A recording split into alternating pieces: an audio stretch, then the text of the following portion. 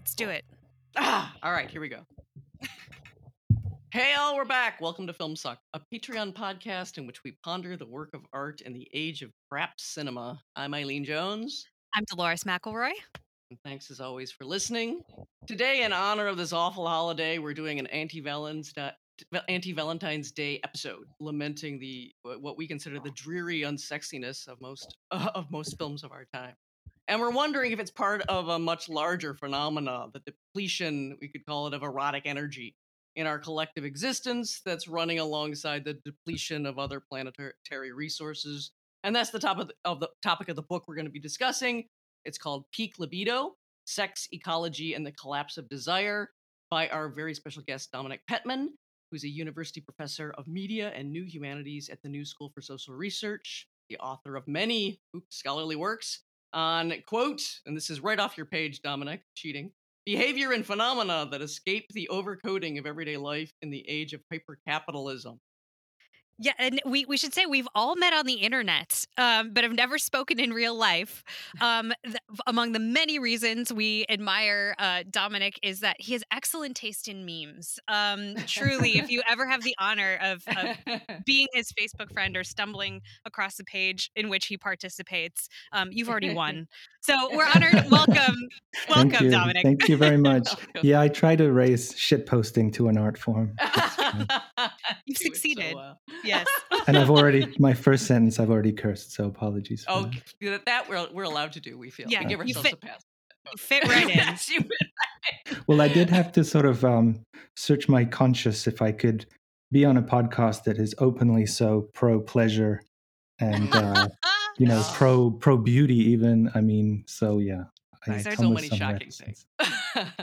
I believe you use the term bliss bombs in your book, so I think that we're all on the same page. Okay, literally. Good. Yes.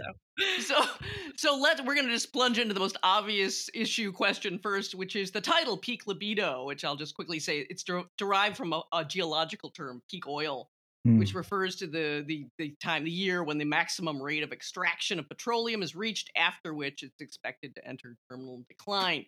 So could you tell us a little bit more about applying this geological term to the fraught concept of libido? Oh, absolutely. So, I mean, I just noticed yesterday that Royal Dutch Shell said that 2019 was officially their peak for oil production. So, oh my God. Yeah, interesting. So I more or less stole this idea from a brilliant French philosopher who's sadly no longer with us, Bernard Stiegler, brilliant philosopher of technology and a fascinating guy. He didn't use the term peak libido, but he was more or less discussing libido as a kind of human resource, not in the corporate sense, but in the sense that makes us more human.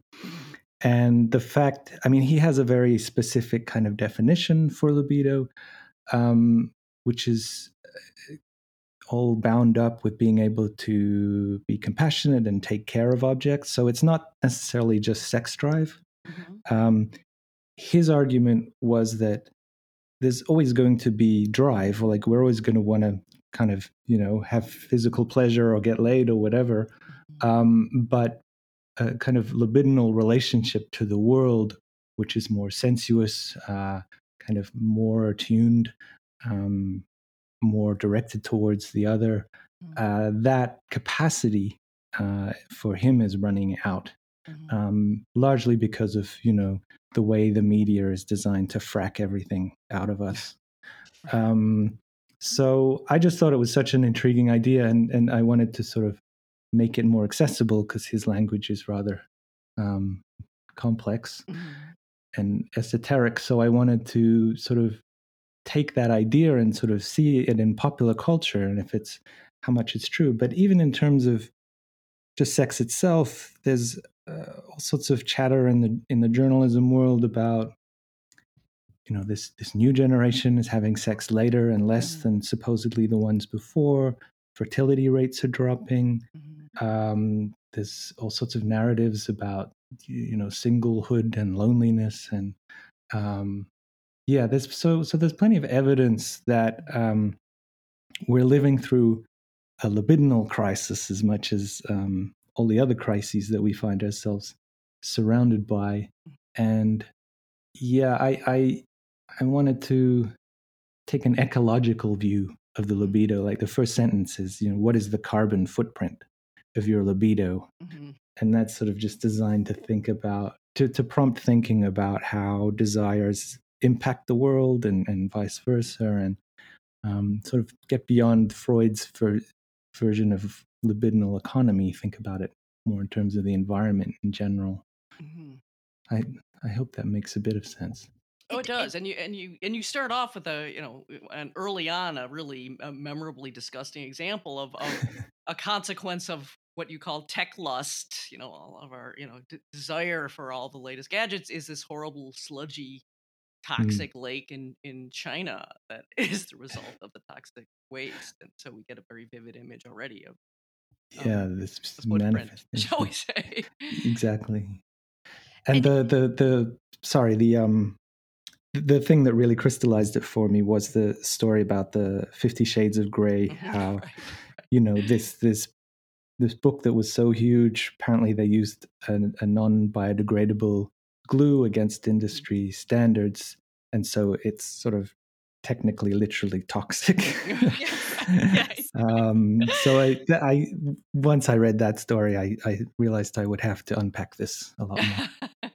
And you've got this wonderful way of expanding the concept of a libidinal economy to libidinal ecology. And for you I think you use Bataille to show that it's really this ecology of libido is about spending instead of acquiring. So it's, once we are no longer compelled to expend energy in the direction of libidinal investments, which kind of includes for humans an investment in the future, would you say? Then we're in real trouble. It's and for us, I guess you extend libidinal ecology to the whole, not just the whole planet, but it kind of seems like through Bataille, like the whole universe, like we're we're all kind of part of a giant undulating rhythm. Am I getting this right?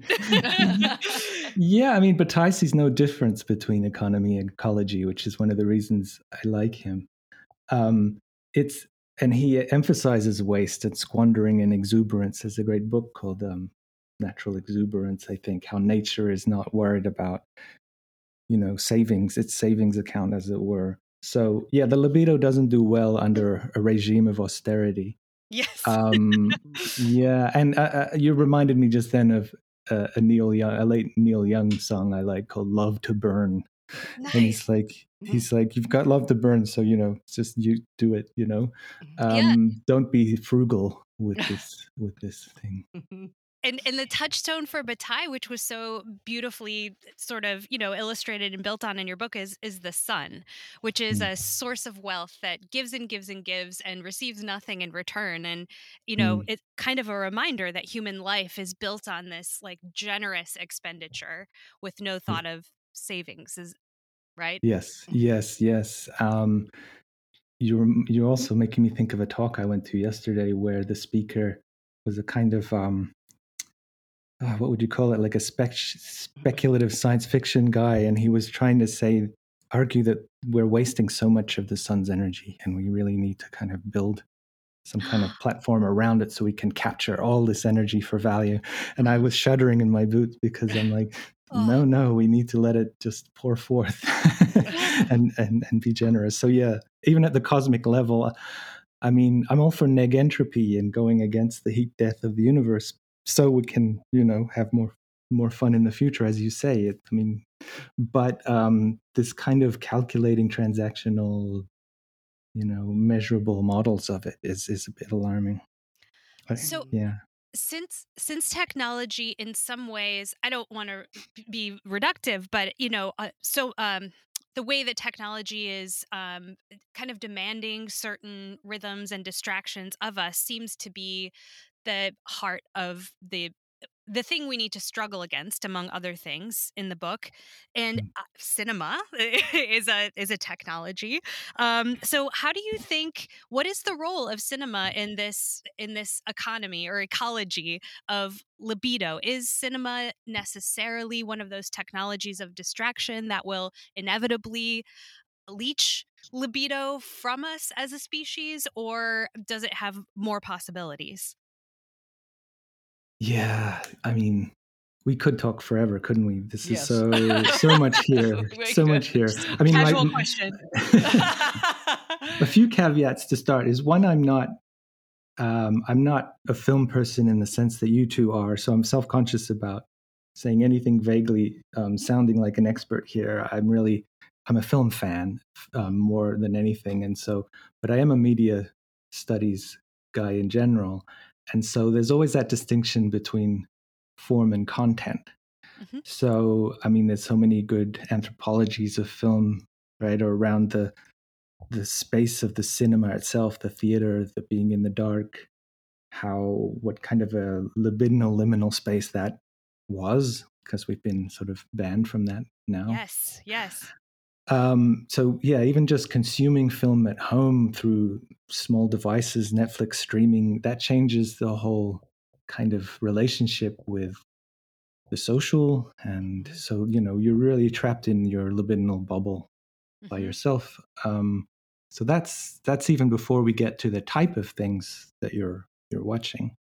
Yes. Right, but that really feeds into like some of the early worries about cinema when it was all bound up in the theatrical space, however crude. And among the first things that happened, our reformers are terrified of what's going on in the dark with strangers sitting next to each other, and you immediately start getting calls for censorship and monitoring. And what about the children? And what about teenagers? And that starts almost immediately. Moral panics right at the beginning. Yeah. What was that advice for women on trains when they go through tunnels, to put pins in their mouths in case someone tried to kiss you? Oh wow! Oh my gosh, I did not see. But of course, that's because of the. Oh my God, what is the famous film? It's not just the kiss; it's the one where he ends up kissing the woman, and a black woman turns around, and it's unexpected. What's that film?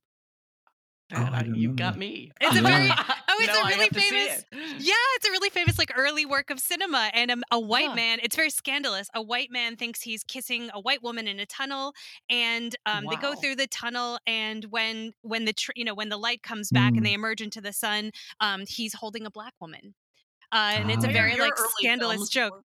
Cooler than mine. Oh my God. Well, never mind. We'll edit this out. Never mind. I just watched the train coming into the station over and over. No, I'm okay. Yeah, I mean, so it's not. I mean, for me, it's not that there's this organic thing called the libido and love, and technology kind of impinges on it. I've spent a lot of my career trying to point out how love is always already codified or mediated, even in that story, the famous Plato story of the two halves rushing together again. They depend on technology to fuse back together again. So even at the start, the primal scene of Western desire, there's technology. So yeah, it's more about the way it modulates us and in whose interests, and the political economy of technology.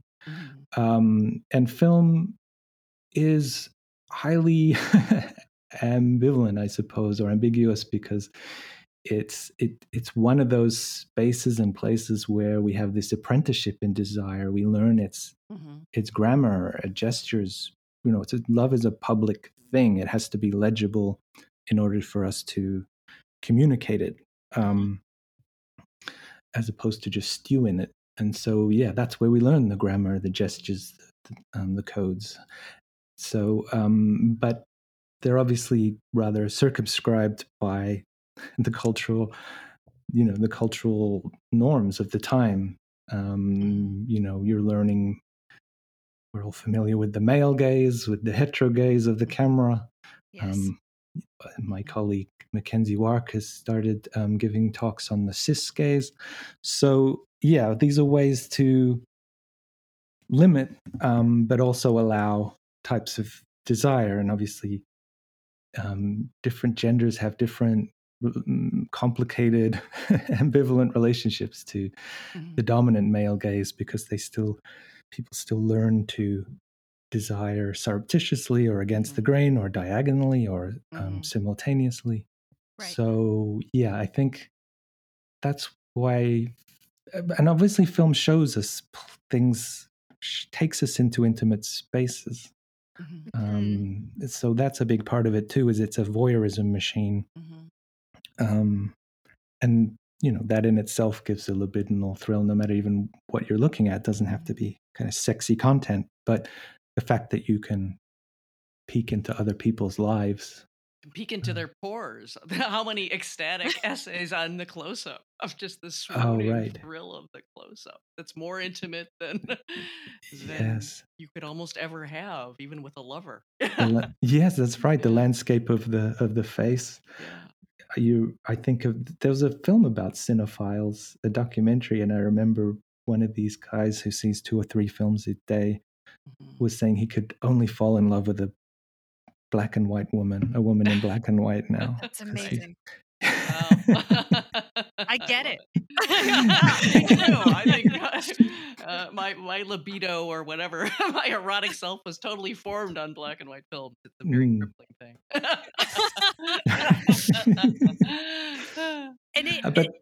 Sorry, go ahead. Oh no, please. We'd rather hear from you. No, you're the experts. You're the experts, please. Well, I was just gonna for the average listener, people, your hypothesis might be a little confusing when applied directly to cinema in a way regarding content, because I think most people think of films, at least since the 60s, since the sexual revolution, since the production code dissolved in the United States, at least, as people think of the movies as, featuring lots of sex. And obviously pornography had a very big impact in cinema of the 70s. It continues to have a big impact just on everyone's, computer screen throughout the world. So in a way, there's more sex on screen than ever, or at least we're used to thinking of it that way. And yet, Eileen and I, when we, saw your book, we agree with you, even as this state of having reached peak libido extends to movies, because we feel that we actually do feel that your thesis is manifest in what we see on screen. As in, we actually don't think, the movies are there's a lot of sex on screen, but there is something of the erotic that's been leached. Yes, right. And I don't want to be reactionary and say that's just because everyone's naked all the time, although I do mostly kind of think that. Good, yeah. Cards on the table. But I was wondering if you could speak to that. Like, how does this, peak libido relate to sort of post-sexual revolution, uncensored, screen set free? We know that the visual regimes are not free, as you just said. Things like the male gaze are inscribed in film language, but on a very obvious level, there's just more sex on screen. So how does that? Yeah. What do you say to that? No, that's a great question, but I do wonder if it's changed in the last maybe 5 years. But we'll get to that. But I did write in my notes somewhere preparing for this that the camera seems to have become bored of voyeurism itself, and the gaze is maybe glazing over. For those reasons you mentioned, there's probably a fatigue with just sort of naked bodies, the mechanics of sex, which, as you say, is not necessarily where eros comes from. There's still oil everywhere for the moment, but that doesn't mean we haven't peaked in a certain way. I know, Eileen, you're a Simpsons fan. You probably remember the Mr. Burns line. Do you remember? He says, "I took in a movie, an appalling little piece of filth. Its leading lady was a blonde harlot who spent half the film strolling around naked as a jaybird. Oh, just give the great unwashed a pair of oversized breasts and a happy ending, and they'll oink for more every time." Oh my God. That's great. You memorized the whole speech. No. I've written it out because it was so good. But call me old-fashioned, but movies were sexier when the actress kept their clothes on. Vilma, and this reference is amazing, Vilma Banky could do more for me with one raised eyebrow than an entire, and then he's cut off by Smithers, I think. But yeah, so there you have it, right? It's like, exactly. we find the films of the 20s and 30s probably much more erotic because of the frisson, because of the kind of play between repression and release. And, it's this is an unwieldy phrase, but Marcuse's idea of repressive desublimation is kind of important, I think, because it speaks to the way the sexual revolution encouraged the libido to break its shackles, but of course that was monetized and controlled and channeled very quickly. Playboy being one of the most obvious examples. So there, I think that's part of what's happening is just a general cultural exhaustion and over access to sex, which just by the logic of scarcity and things like that means it's harder. But also, there's this. To go back to Bernard Stiegler, it encourages drive. We're encouraged to have sort of these very quick, narrow cycles of tension and release, and no investment. No sense of play, no seduction. Baudrillard, I'm a fan, and he sort of places seduction as the opposite of love, not a moment towards love, but seduction as a kind of challenge or duel or game that is much more ludic and open and generous, and not so kind of white knuckled and jealous and all those problems we associate with love. It's a neat theoretical distinction. Obviously, living these things is more difficult, but very few films or TV shows are interested in seduction per se. It's sort of it's explicit. It's obscene in the sense of technically obscene in that it's showing everything, and that doesn't leave much of the secret. It doesn't leave much traction for the libido to. It's very Teflon. Yes. Well, and that does feed into your idea, Dolores, of the necessity of extended time and a kind of languorous leisure to have a certain type of erotic cinema, and that we tend not to have. In fact, I was just talking to someone, trying to remember what it was about, who was talking about a show, maybe it was Bridgerton, which I still haven't watched. Oh, Lord. Where it seemed timed. Like it was sort of like the old action films where it became timed starting in the 80s, where it was every X number of minutes or pages, if you're looking at the script, you had to have a certain size action scene, and something similar seems to be happening where every 15, 20 minutes you have to have a sex scene. And it's now clocked in, which already makes you feel tense. Right, it's like the trains will run on time. Yes. It's coming just around the corner now. But why I made this asterisk about maybe the past 5 years or so is that I do feel there might be a kind of new prudishness as well, given the sort of reaction against the ubiquity of the pornographic nature of HBO and co. Because I'm so in lockdown and everything, I really kind of feel like I've run out of shows. So I went back to True Blood because I don't know, there's something campy that I enjoyed the first time round, sort of smart campy that people don't do much anymore. And it was a bit of a culture shock because it was just so over the top. Just everyone's rutting everyone in that show, blood everywhere, and it just felt like the zeitgeist had changed. It's like, this doesn't work anymore. I don't think my students would be into this. It's much, it feels like it's more mumblecore and sort of performance of awkwardness and elliptical relationships, and I don't know, it's much more. This is something I'd like to hear your thoughts about, because I watched last night a brand new film called Save Yourself. I don't know if you've heard of that one. No. What's that about? Brand new, but it's about a Brooklyn couple, very hipster, and they go upstate on holiday and turn off their phones because they want to reconnect. And in the meantime, there's an alien apocalypse that they're not aware of. It's low budget, but it's not. I have to say, I didn't love it. But yeah, it seemed much closer to the zeitgeist than True Blood in terms of it's about a couple who they didn't seem to have any sex. They were talking about maybe we should have children, but it was more. It's maybe back to Dolores's point that they seem so anxious about work or being fired, and it just seemed very tense and like a symptom of not having the luxury that previous generations maybe had for even daydreaming or fantasy, let alone realizing these.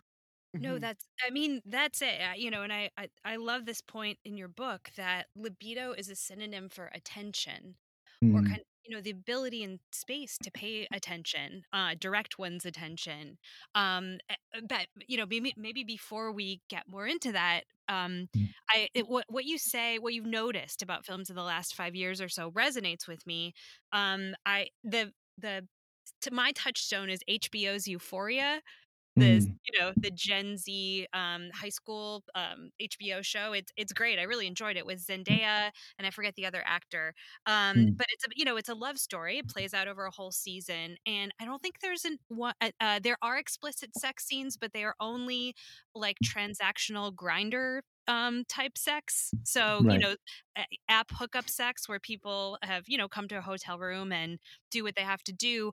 But the primary love story between the main characters, even though it is sexual, sort of, it's kind of in this netherland between friendship and sexual attraction. And the characters never really get together in that way, like explicitly. And it is, like you said, this performance of awkwardness. Just kind of one of the girls is a recovering addict and she's out of touch with herself. And that's and actually, now that you mention it, when she's in a really depressive phase, she just watches hours and hours of reality TV on her laptop in bed. Right. and she doesn't, this is all coming together, Dominic. She doesn't she won't get up to urinate. So like, talk about blockages. Like, Right. she even gets she gets a urinary or a kidney infection, like a serious one, and ends up in the hospital because of this depression. So I think you're onto something. Yeah, I mean, we're in such a. I feel like we're in such a transitional moment when it comes to navigating, these areas.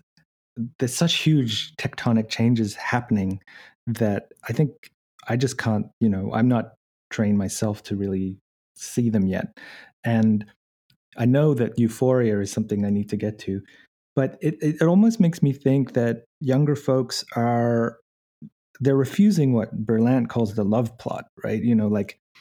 I like her idea that there's desire, and we try to kind of force it into a sort of formal dress or a conventional suit called love, and it's just very over determined. But younger folks seem maybe they're at the vanguard of disconnecting eros and intimacy and sort of not making one person be the answer to all your needs and all your desires. So there seems to be much more kind of more valences or just connections to this is someone I need for emotional support, this is someone I just need for sex, like my fuck buddy or whatever, and this is someone who I have some kind of intriguing mind affair with. Maybe there's sort of more recognition of collective forms of intimacy or poly forms of intimacy that film and TV has been slow to catch up with. Perhaps that sounds optimistic. Optimistic. Yeah, it's not my natural mode, so I'm trying to be. I'm trying to speak to my students a little bit here, but I'm happy to flip to the other side if you like, because there's also there are more negative ways to look at it, of course. But do tell us what your students would say. Have you taught a course around this book, or I imagine these topics come up with them. How do you think they would respond if they heard how you just characterized their generation? Would that sound good to them? Yeah, I think so, because I mean, it gives them the benefit of the doubt, right? As not just being victims or symptoms, but as in trying to renegotiate the erotic contract in certain ways. So there's certainly more avenues for expression or identity. I mean, that can have the negative side of, just confusion and all of that. That wouldn't be my take. It's more, I mean, I've been teaching courses on love one way or another for quite a while now, and it's changed. Like now, at the beginning, I had to like kind of convince people that there's, something beyond the heterosexual couple.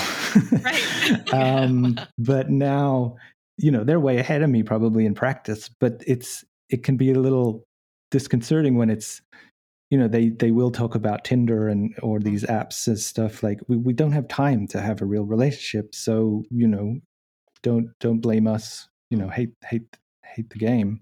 Yeah. We need to make love efficient because we need to hustle to pay the rent. So, that's kind of depressing too. So they don't have the luxury of lingering over aesthetic nuances of Mr. Burns's raised eyebrow, or what he's looking for, the anklet that comes down the stairs in the femme fatale situation. So I worry that they don't have the time or the attention span. Let's be frank. If the phone keeps pinging every few seconds, do they have the attention span to really make, there's that the return is equal to the investment, more or less, so if you don't invest much in a relationship, then you're not going to get too much back. So I did scribble in the margin somewhere that maybe this has moved on to things like TikTok. This is where this phrase thirst trap, which I find kind of, it's great, fascinating idea of a thirst trap, but it's also kind of idiocracy happening in real time before our eyes. If it's just people kind of wiggling, thrusting, just trying to be sexy in a kind of little clip a la Instagram, then it's kind of the whole libidinal apparatus collapses, and it's just drive, it's just instinct. It's like we might as well be kind of monkeys. Not that I have anything against monkeys, but like it's just sort of a kind of instinctual triggers at that point. Well, I'm glad you brought us back to this, like kind of a question of duration and attention, and I was so taken by your idea of libido as kind of attention. I thought about all the great erotic scenes that I could think of, and they all require kind of like non-productive time. Like I was telling Eileen, where I'm teaching a Tennessee Williams course right now, the cinema of Tennessee Williams, and we just watched Streetcar, and I don't know if you remember the scene where Blanche seduces the poor boy who comes to deliver the newspaper. And her whole line, she says, don't you just love these long rainy afternoons in New Orleans when an hour isn't just an hour, but a little piece of eternity dropped in our hands, and who knows what to do with it, right? And it's like, you need a long rainy afternoon in New Orleans, like that's what is required. And even the setting of the South, of course, is a place where that we think of as like backward, meaning agricultural, not not participating in like mechanized time or modernity, is all part of the like heat that comes from those films. Well, and as you mentioned to me, that the Tennessee Williams film world flourishes in the 50s and 60s, and then starts becoming right before the sexual revolution. Unworkable. After it's, I won't say it's meaningless. I don't think it is, but I don't know, the possibilities for its existence kind of dissipate. But anyways, I mean, and just thinking of other sort of erotic scenes I like, it's just people kind of, just hanging out. And many of them take place on long rainy afternoons. Maybe you just have a special relationship with rain. I don't know. You're a pleurophile. Yes. That's hilarious. But Yeah.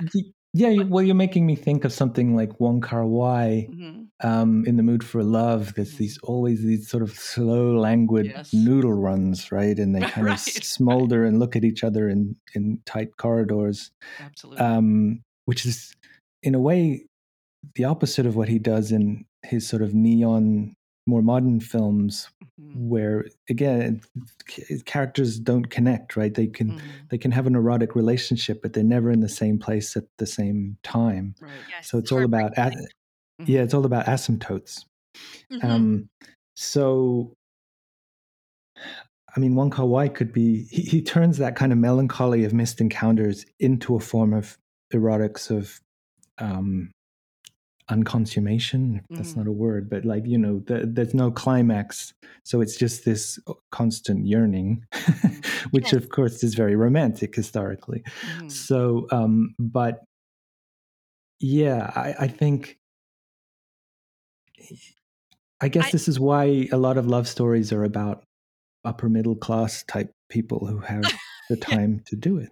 Yeah. And there's also the phenomena of the period erotica, So Jane Austen never stops getting adapted Because it can still work. it can still work, and it's still like, it's gentry characters, most of them, and they're sort of trapped, and women have to sit around doing needlework for most of the time, and everyone's covered from neck to toes, and Yeah. I was taught a class on Jane Austen and found out from some of my students who were Janeites that there's sex tourism based on this. People get together and reenact in country estates, and they play the parts, and somebody gets to be Mr. Darcy and somebody gets to be Lizzie Bennett, and it's and there's a movie about it called Austenland, about someone who actually goes to one of these places to have the erotic encounters that you now have time for. You have all the time in the world.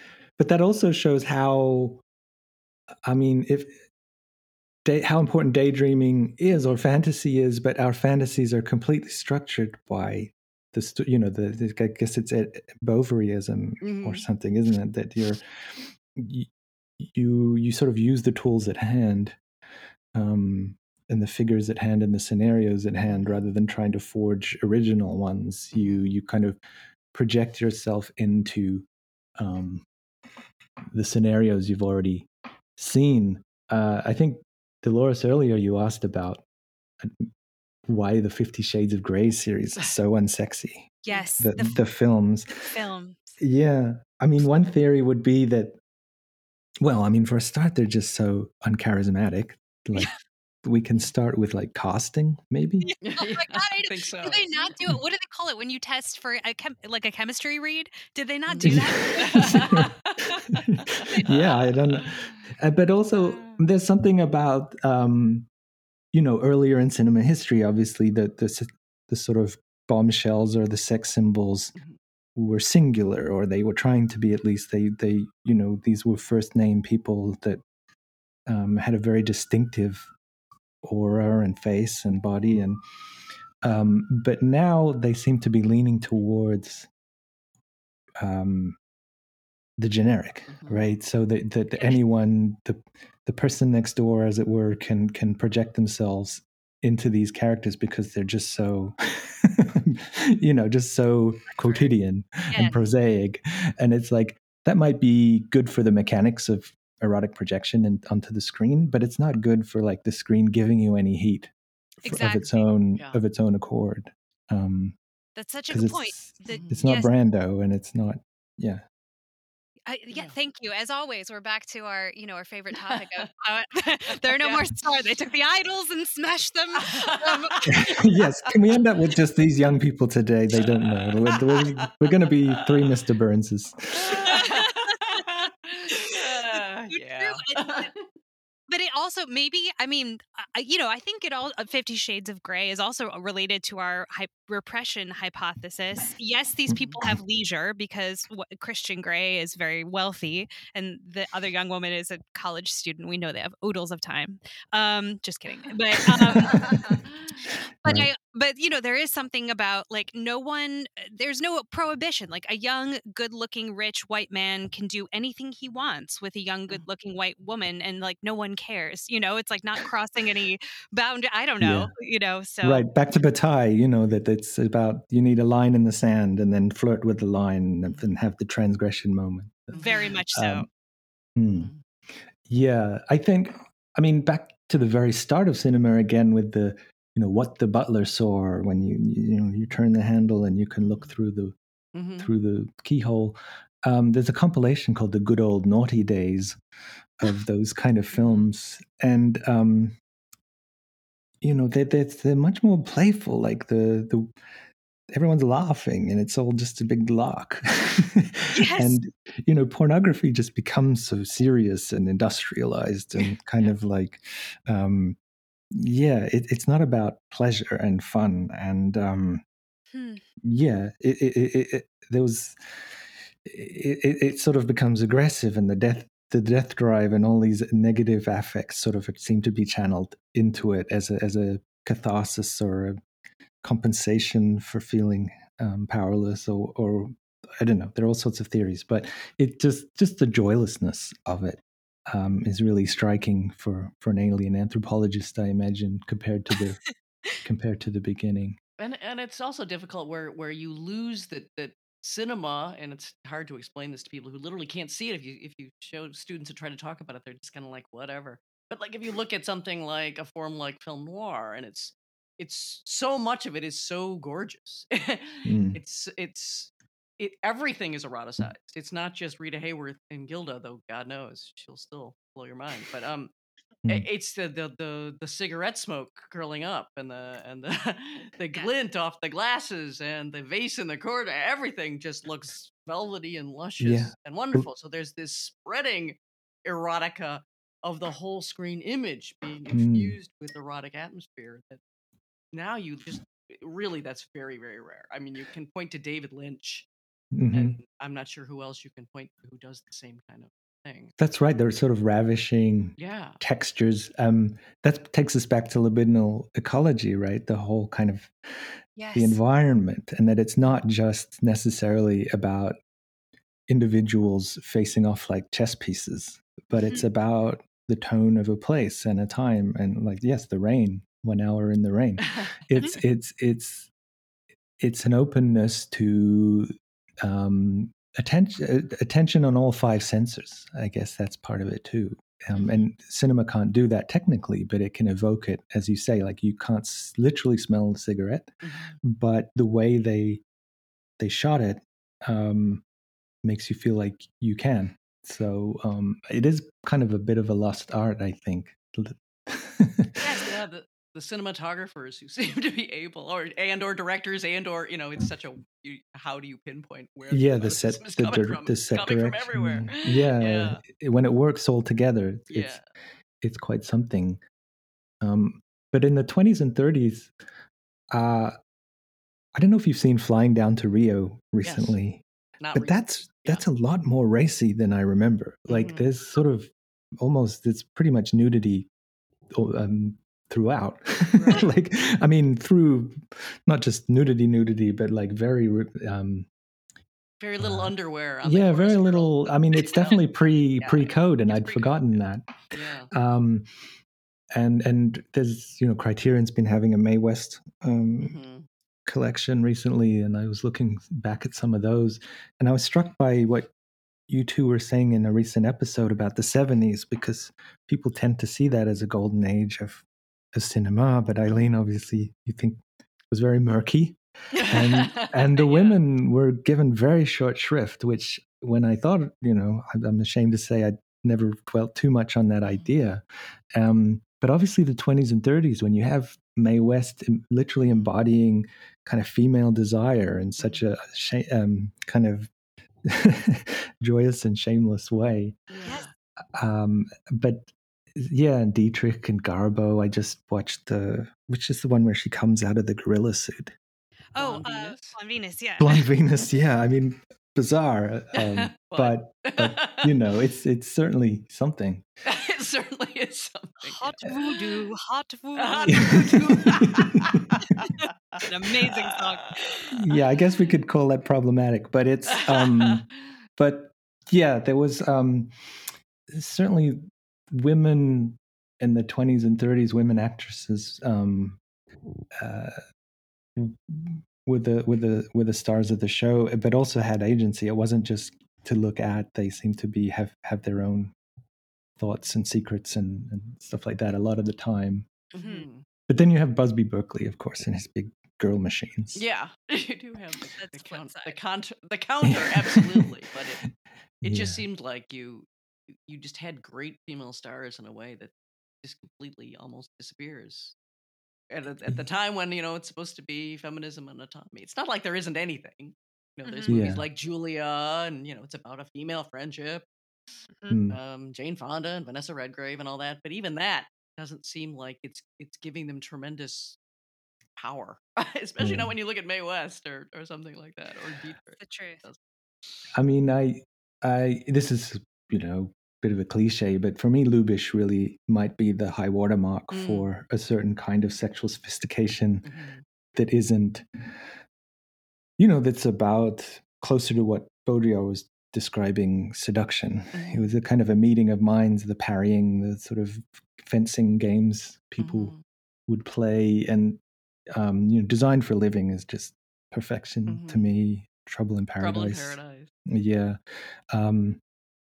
These I don't think, I mean, it's hard to find films that are that light in terms of entertaining, but still so, I mean, this does blow my students' minds. They're like, how can this be about three people being in love? And, there's no moral kind of, nobody has to die and nobody has to be punished, and they How just can seem it to actually be about the delights? Yeah, exactly, like happiness. Now you can't even say that word, the delights of sexuality, and you're just like, I don't even know what I'd be looking at. Right. So just the fact that there's so few models for that is, I mean, we're being very US centric, I suppose. We are, just, yeah.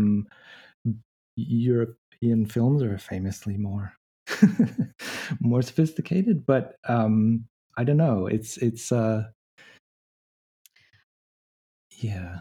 I was thinking about French films as as we had our conversation, and they may be more sophisticated, but they're not more joyful, especially I not. was gonna say, I'm racking my brains here, but yeah, that's a good point. I'm like thinking about the new French Extremity and all. This is like not a. That speaks to me of the end times. Like I feel like it is very much in line with your thesis. Like it. Oh yeah, the Gaspar Noé kind of stuff, and the piano teacher and all that. Exactly. And this is, all the work of like Catherine Breillat, it's all this, it's all death drive. It's all, there's, Right. Nothing kind of connecting, and it doesn't even allow like a melodramatic catharsis. It's kind of just, I don't know, like this inhibited, awful, like dry heave instead of a vomit, it's like that's well put. Yeah. Not even a wet heave, it's just dry. It's just right. No. So I think I don't think European film can save us, unfortunately. But not that French film is all of European film, and I mean there are some delightful sex comedies and stuff coming out of all kinds of places, but not many that I've seen that I would say are great and everyone should pay attention. Yeah. There's one I just stumbled on yesterday. I haven't seen it yet, but the description seems, again, on topic. This is one called Preparations to Be Together for an Unknown Period of Time. Have you heard of this? Oh, yes, I've heard of it. I haven't. I mean, it's a great title, and but the description is: after 20 years in the US, Marta, a Hungarian neurosurgeon, returns to Budapest for a romantic rendezvous with a fellow doctor she met at a conference. When the love of her life is nowhere to be seen, she tracks him down only to have the bewildered man claim the two have never met. So, yeah, I mean, it's definitely more about the, there is no sexual relationship Lacanian maxim these days, rather than an attempt to kind of make lemonade out of these lemons. And there's the miserable couples, right, genre as well. A Marriage Story and Manchester at Sea and Blue Valentine and just these these waspy Waspy egg-ons. Yes, well, not You know that I was thinking. Okay, so Eileen and I, when we have a long anti-Valentine's Day tradition, and it began in part. We went through this party for the DSA, but it kind of came out of like we were just talking about, like what are anti-Valentine's Day things to do, and one of the films that came up was Who's Afraid of Virginia Woolf. Obviously, you always want to have in your anti-Valentine's Day party, but I was thinking of that in terms of your book, and I thought, even Who's Afraid of Virginia Woolf is very. I would not say it's an expression of, having hit peak libido. To me, it still is actually like kind of about love and like actually is pretty sexy. And even though it is one of these bad marriage films, there is something, maybe it's just the Burtons, but I think it is in Albie's dialogue. There's like genuine love and definitely play between these two. And it's interesting because contrasting that with something like Marriage Story, which is like Who's Afraid of Virginia Woolf, light, and the light annoying version. Like, I don't know. I feel like there's something there. Like actually, Aegon is maybe giving it too much credit. Maybe I'm giving it too much credit. It's angst without the Aegon. Yeah, that's better. Yeah. But I there's also a nostalgia for the smoldering, right, happening right now. The Dig, which I haven't seen. is brand new. Didn't like it, but it's part of this thing, like Portrait of a Lady on Fire, right. Ammonite. Ammonite. I saw that. Sorry. Disobedience. There's all these kind of smoldering. A lot of them are sapphic, but like there's a lot of period pieces, set earlier, as if we need that kind of Victorian repression. Very much Foucault so. bracket off the Foucault, but like it's we want smoldering looks and high collars and that kind of stuff, because then for the very reasons we've been talking about. Well, so Damon Young, who writes a lot about sex on screen, he's got a book, Making Sex Public, that came out, I think, 2 years ago. He was writing about Short Bus, which came out in 2006. Oh, right. Yeah. Yeah. And, Short Bus is a comedy about, I don't know, like a person trying to have several people trying to, I think it really sort of circulates around having a female orgasm. And this one guy is trying to give himself a blowjob throughout the whole film. And then he like figures it out, among other things. I remember. Yeah. But hard to get that image out of your head. Right. Yeah, they show it or they show him practicing. But Damon's saying this film, among others, marks the shift, kind of that started in with the sexual revolution in the late '60s, in particular, at least on film. And he said, the structuring opposition is no longer one of repression versus liberation, but rather of blockage versus free circulation. And this seems to go along with your thesis as well.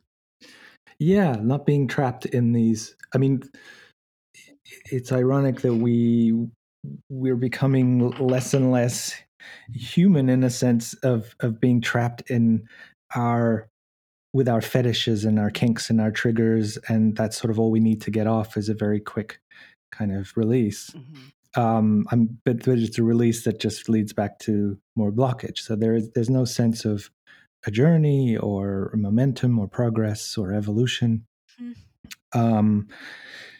In a lot of this. So it is there's something claustrophobic about the libido these days in general that, I'm a big fan of Fourier, as you saw in the book. Like he's one of the first people to think, how can we rearrange society to allow everyone to feel, to get beyond isolation and claustrophobia.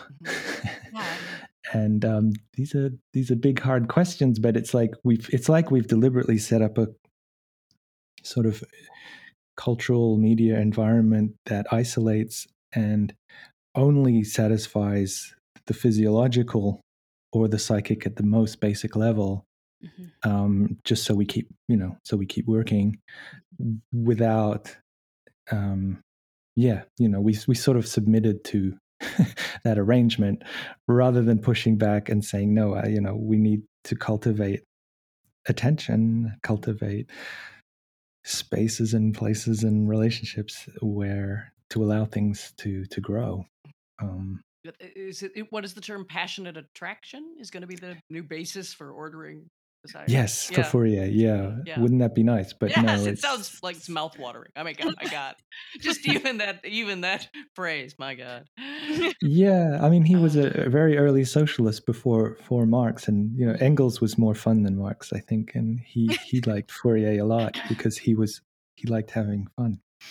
But yeah, a lot of the left, as you've said earlier in these podcasts, have kind of they might be against exploitation and the way things are, the material conditions of the world, but there's not much talk about how to help people flourish and get the libido back on track, because going back to like the 60s, films like Mysteries of the Organism, the sort of how to film Wilhelm Reich's ideas, for instance.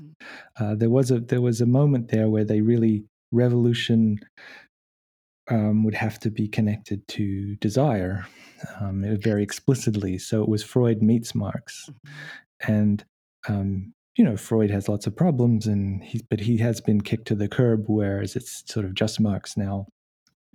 And as we keep pointing out, that leaves pleasure and other questions behind, as if we just solve the question of labor and then suddenly everything will be okay. There were very interesting, complex films in the 60s trying to say that's, you can't just concentrate on one side. Of course. May I read a section from your epilogue? Will that embarrass you? Why would it? Probably a little bit. Sure, go ahead. I'm going to do it okay. Because this is kind of a lovely formulation of what you just said. This is on page 113, and it's in your epilogue. And in the epilogue, you're laying out your plan for what you call seeking carnal knowledge, which is which is your sort of what you advocate, what we should do in the face of this of living through peak libido. So you say we must not retreat into defensive postures and emotional austerities. Old, powerful white men do not care about your well-meaning composting drives, your progressive book clubs, your neo-Calvinist sublimations, or your libidinal austerity measures. They're not threatened by your politically nuanced sanctimony, for the simple reason that craven, heedless hedonism will always triumph against it. Earlier, you're talking of Trump. So long as these are the bleak alternatives on offer. Instead, we should fight corrupt pleasures with compassionate bliss bombs. Like, hell yes. That's what we've been saying. Yeah, erotic Molotov cocktails. It's easy for me to say. I mean, that's rhetoric, right? But how do we do this? But like I think Lubitsch is what, I mean, we can't just remake Lubitsch, obviously, but there must be a sort of a contemporary equivalent. I mean, there are films that, Moonlight struck a chord with a lot of people. Yes. I mean, it is good that there's, I mean, I do think that it's starting. I remember, didn't you say you were really moved by The Octopus Teacher, Dolores? We both were. Yes. Oh, yeah. I mean, that's a love story, right? It's a beautiful love story. It's probably one of the best we've had for a long time, but that's because he's a bit of a, bit of a wet blanket, but the octopus is great. Yes, she has all the charisma. Yeah. So maybe, exactly. She's, and I think of, sorry, go ahead. Well, no, Eileen had this great point about that guy has to be such a drip so that like the force of the purity of their love, has a blank canvas on, say your thing. You had a great point. You said it better than me. That's exactly right. That's the only way to redeem this life that seems so constrained and wet blankety. And then he finds real love. And it's transcendent love. And it's just the most ecstatic film. I love film. It's the only film I've seen in ages where it was hyped like crazy before I saw it, and it still was Still better. yeah. No, Yeah. I thought it was great, and Yeah. I also like The Love Witch. Have you seen that? Oh, I haven't seen it. What's that about? It's a the director is a woman who just loves things like Beyond the Valley of the Dolls, that kind of world, and it's a pastiche, but it's really, really well done. They're like, just the colors are amazing, and it just looks. I mean, it's nostalgic and it wallows in that, but it's very well. It was very pleasurable to watch if you're into that kind of thing. Yeah, but we haven't talked about the least sexy directors yet, have we? So this I mean, really, the whole one of the thing that provoked this episode is a hilarious Facebook post by Dominic, and just kind of you asked your friends, which directors have like the unsexiest oofs of all time, and what kind of answers did you get? Well, I mean, Spielberg was the first one that came to my mind, and he certainly was. Other people posted that one, but it tended to be just those guys from the 80s, that kind of reactionary blockbuster world against the 70s. The Ron Howard, Ivan Reitman, Chris Columbus, Joel Schumacher. I mean, whoever did Top Gun, I don't know. Tony Scott. Okay, there you go. Tony Scott directed The Hunger. Oh my God! So I can't do that. He's not allowed to go in there. You're right. The Hunger is. I was wondering about Tim Burton, actually. Like, he wants to be sexy, but he's not, right? Well, he kind of had moments early on, but they're all very early. Like, there are moments in Ed Wood that are very, very I liked Ed Wood, yeah. I love Ed Wood. That's my favorite of his film. Where a Vampira comes around the corner of a sun-baked suburban California street. I'm like, my God, that would have redeemed my whole childhood. I could have just seen that. Wow. Yeah. I mean, I guess most of the ones we mentioned weren't even trying to be sexy, except for, like, as you say, according to the formula, where, like, okay, you have to have a babe at 30 minutes, just for the audience, for the popcorn munchers. But yeah. Oh no, please, no. Sorry, I didn't mean. Go for it. Kevin Smith is definitely one for me. He's just a terrible. So awful. Yeah, so that makes you never want to have sex again, or see movies. But the 90s, I mean, the 90s, it's an interesting to revisit, because in some ways it was like they were trying to be sexy in postmodern ways. You had, like, Bound, and The Lost Seduction was a nice twist on the thriller stuff. But yeah, it was really. I just don't know what to do with the 90s, because they're sort of coming back aesthetically. Again, I see it in my students, and I don't know what the sort of takeaway was from gender politics. Where obviously there's a lot of reckoning going on with actresses of the time, just how terrible it was to work then, and maybe some of the movies reflected that. That was Coyote Ugly and Wild Things and Stealing Beauty and all that kind of. Harvey Weinstein is running everything. Yeah, so that was sort of part of the zeitgeist. Was the kind of sweaty, sleazy stuff. What do we think these directors have in common? I mean, is it just the fact that they're all kind of like overgrown adolescent boys, or what do you think is the? Yeah. Yeah, I mean, it might be as simple as that. Okay. That it's like there's just no understanding of. Oh boy, what can you say? Yeah, Spielberg's fixations, if you just take an example, don't ever seem to lend themselves to what would go on between a couple sexually. Yeah, and they're he's most comfortable with Jaws. I still think it's his best film, and it's all men. Right. Men and a giant shark. That's it. I guess it's the homosocial thing of it's like the women just don't belong. Yeah. They're just as props or as catalysts for the plot, but it's all about the homosocial safe world and Any vivid, which could be interesting if it elsewhere. was, Yeah. a little bit queered up or whatever, but it's Mhm. just it's not. It's all like, I guess it's that kind of American disavowal of it all. Yeah. Well, So and it's an all amazing about, inability to pay attention. Like, even I just watched Mm. Hillbilly Elegy, which is Ron Howard, which of course he's been justly attacked from all sides about, and you just can't get over it. You're like, did you at least visit the place? You supposedly did. You seem to have no feeling right. whatsoever for the world you're representing. So if you have no feeling for it, you seem to be unable to pay it. No detail comes alive Mm. of the neighborhood, their shooting, of the family, of the way they look. It all seems cliched, all of it.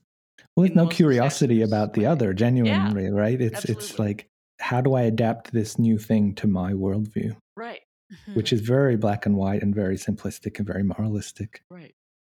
Yeah. Um, But yeah. but so the other the kind of counter to this, we were trying to think of contemporary directors who were Mhm, sexy, and Eileen, you mentioned David Lynch, who is mhm, not, this is not even though Mulholland Drive does feature a queer relationship, mhm, this is not a director I would say with necessarily a queer sensibility. So I mhm, think of Lynch as like, oh my God, this is the last like the last depiction of heterosexuality that's sexy.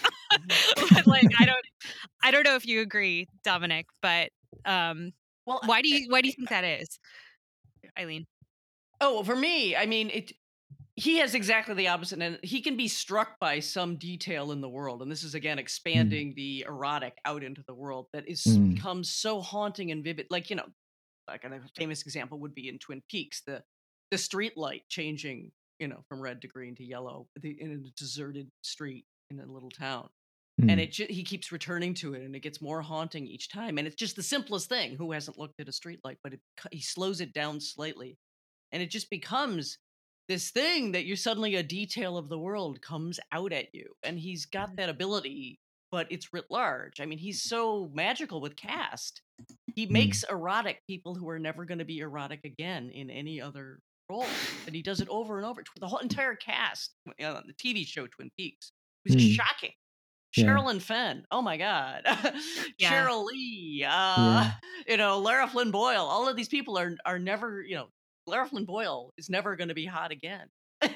Maybe But it's because of because of the enigmatic yeah, nature of things. The viewer is obliged to pay more attention to try and figure out what's going on. So you either submit to his kind of mhm, the secrets that he's only half showing you and mhm. enjoy that, or you reject it and you just say, this is too weird and I can't handle it. Yeah, and for some But people, I think yeah, you try to equate Lynch with sex, and they just reel back in horror because they're yeah. thinking of how much of a foot in horror his world has. But you can take it to the level of Hollywood costuming.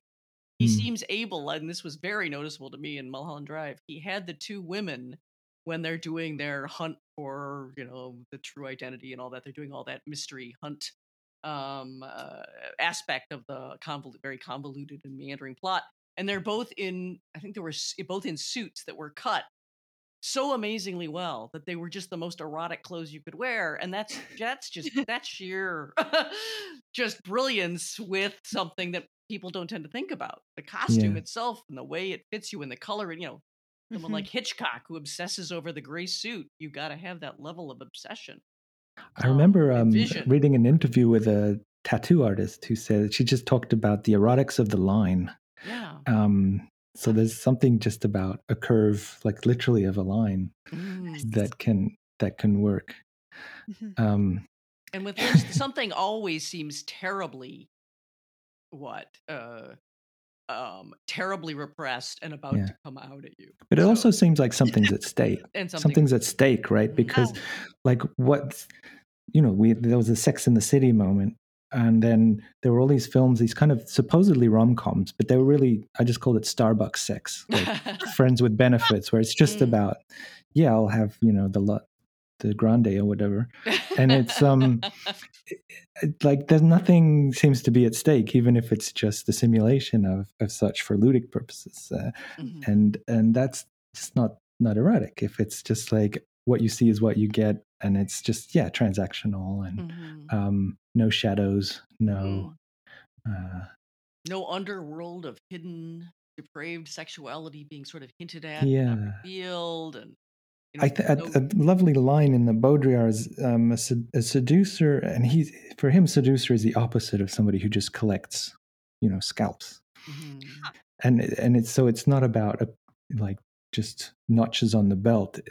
That he calls that just sexual siegecraft as opposed to seduction, and the seducer can leave the signs hanging, and that's a lovely idea, right? Is to just leave a sign in the air and let the other person figure it out. Right. And that's a lot of that is what Lynch will do, Nice. just to allow people to pay attention and come up with their own readings as opposed to, giving commentary, telling you exactly what you're supposed to be thinking in every scene. And he's also another one who does a lot of expansiveness with time.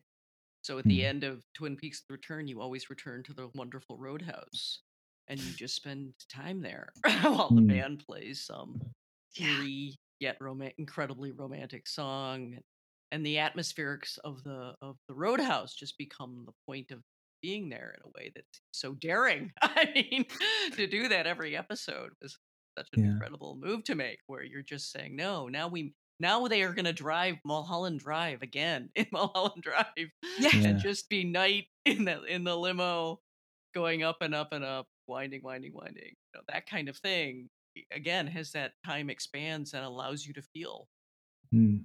I think of I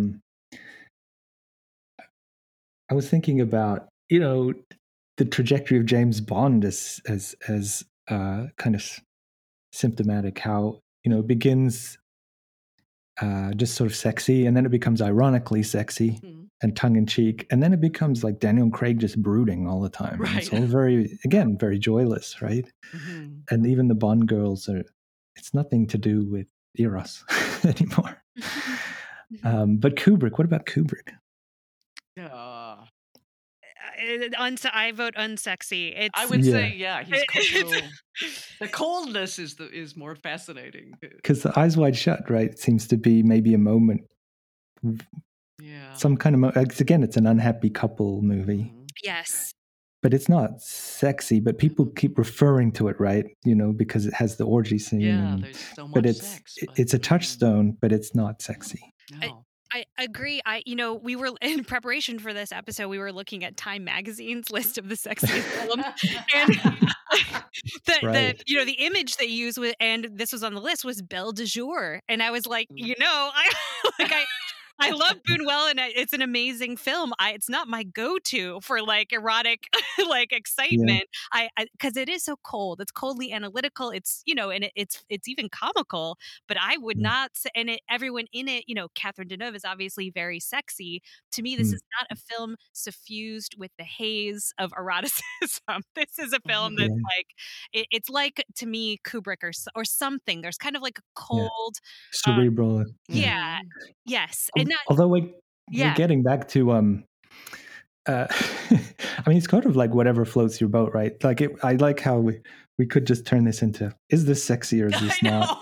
But I was thinking at the start, like you could, like back to the octopus teacher, like you might find Jacques Cousteau's documentaries kind of sexy, or a Disney film sexy. It's really it's interesting what we use as the right. So it's like, it's not like there's this objective measure for it, and I know we're not pretending that, but that's why it's fun to have these conversations, to think like, what can different people agree, and then what would be the criteria for it. How would you recognize it if you had to explain it to a robot or something? Because there will be algorithms trying to sort. Oh, definitely. Like, sure, this is the erotic section of Netflix. It's like, according to who and to what, right? Like, this is what the bots get off on. Right.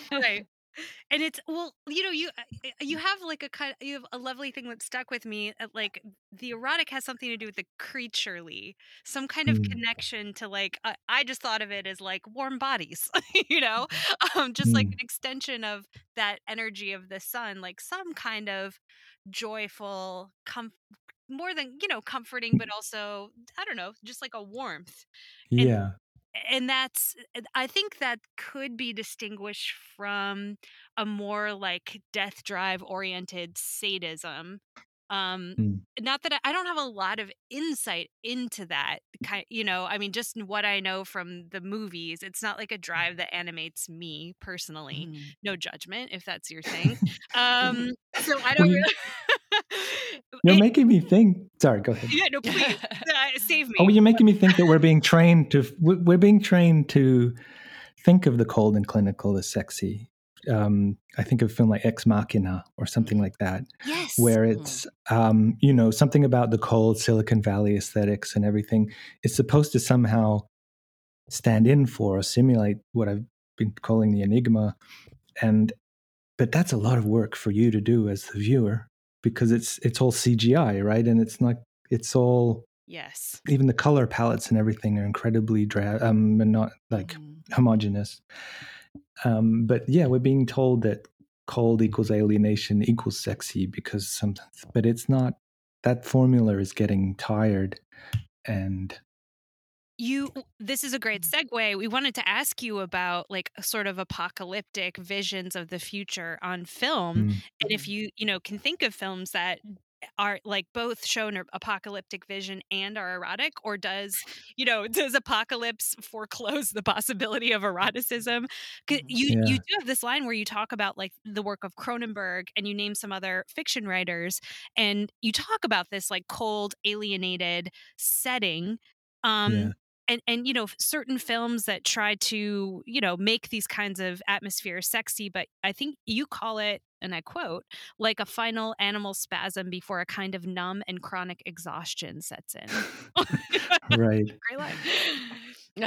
So can you think of on the subject of post-apocalyptic films, is there space for like eros in those visions of the future? Yeah. Oh, that's a good question.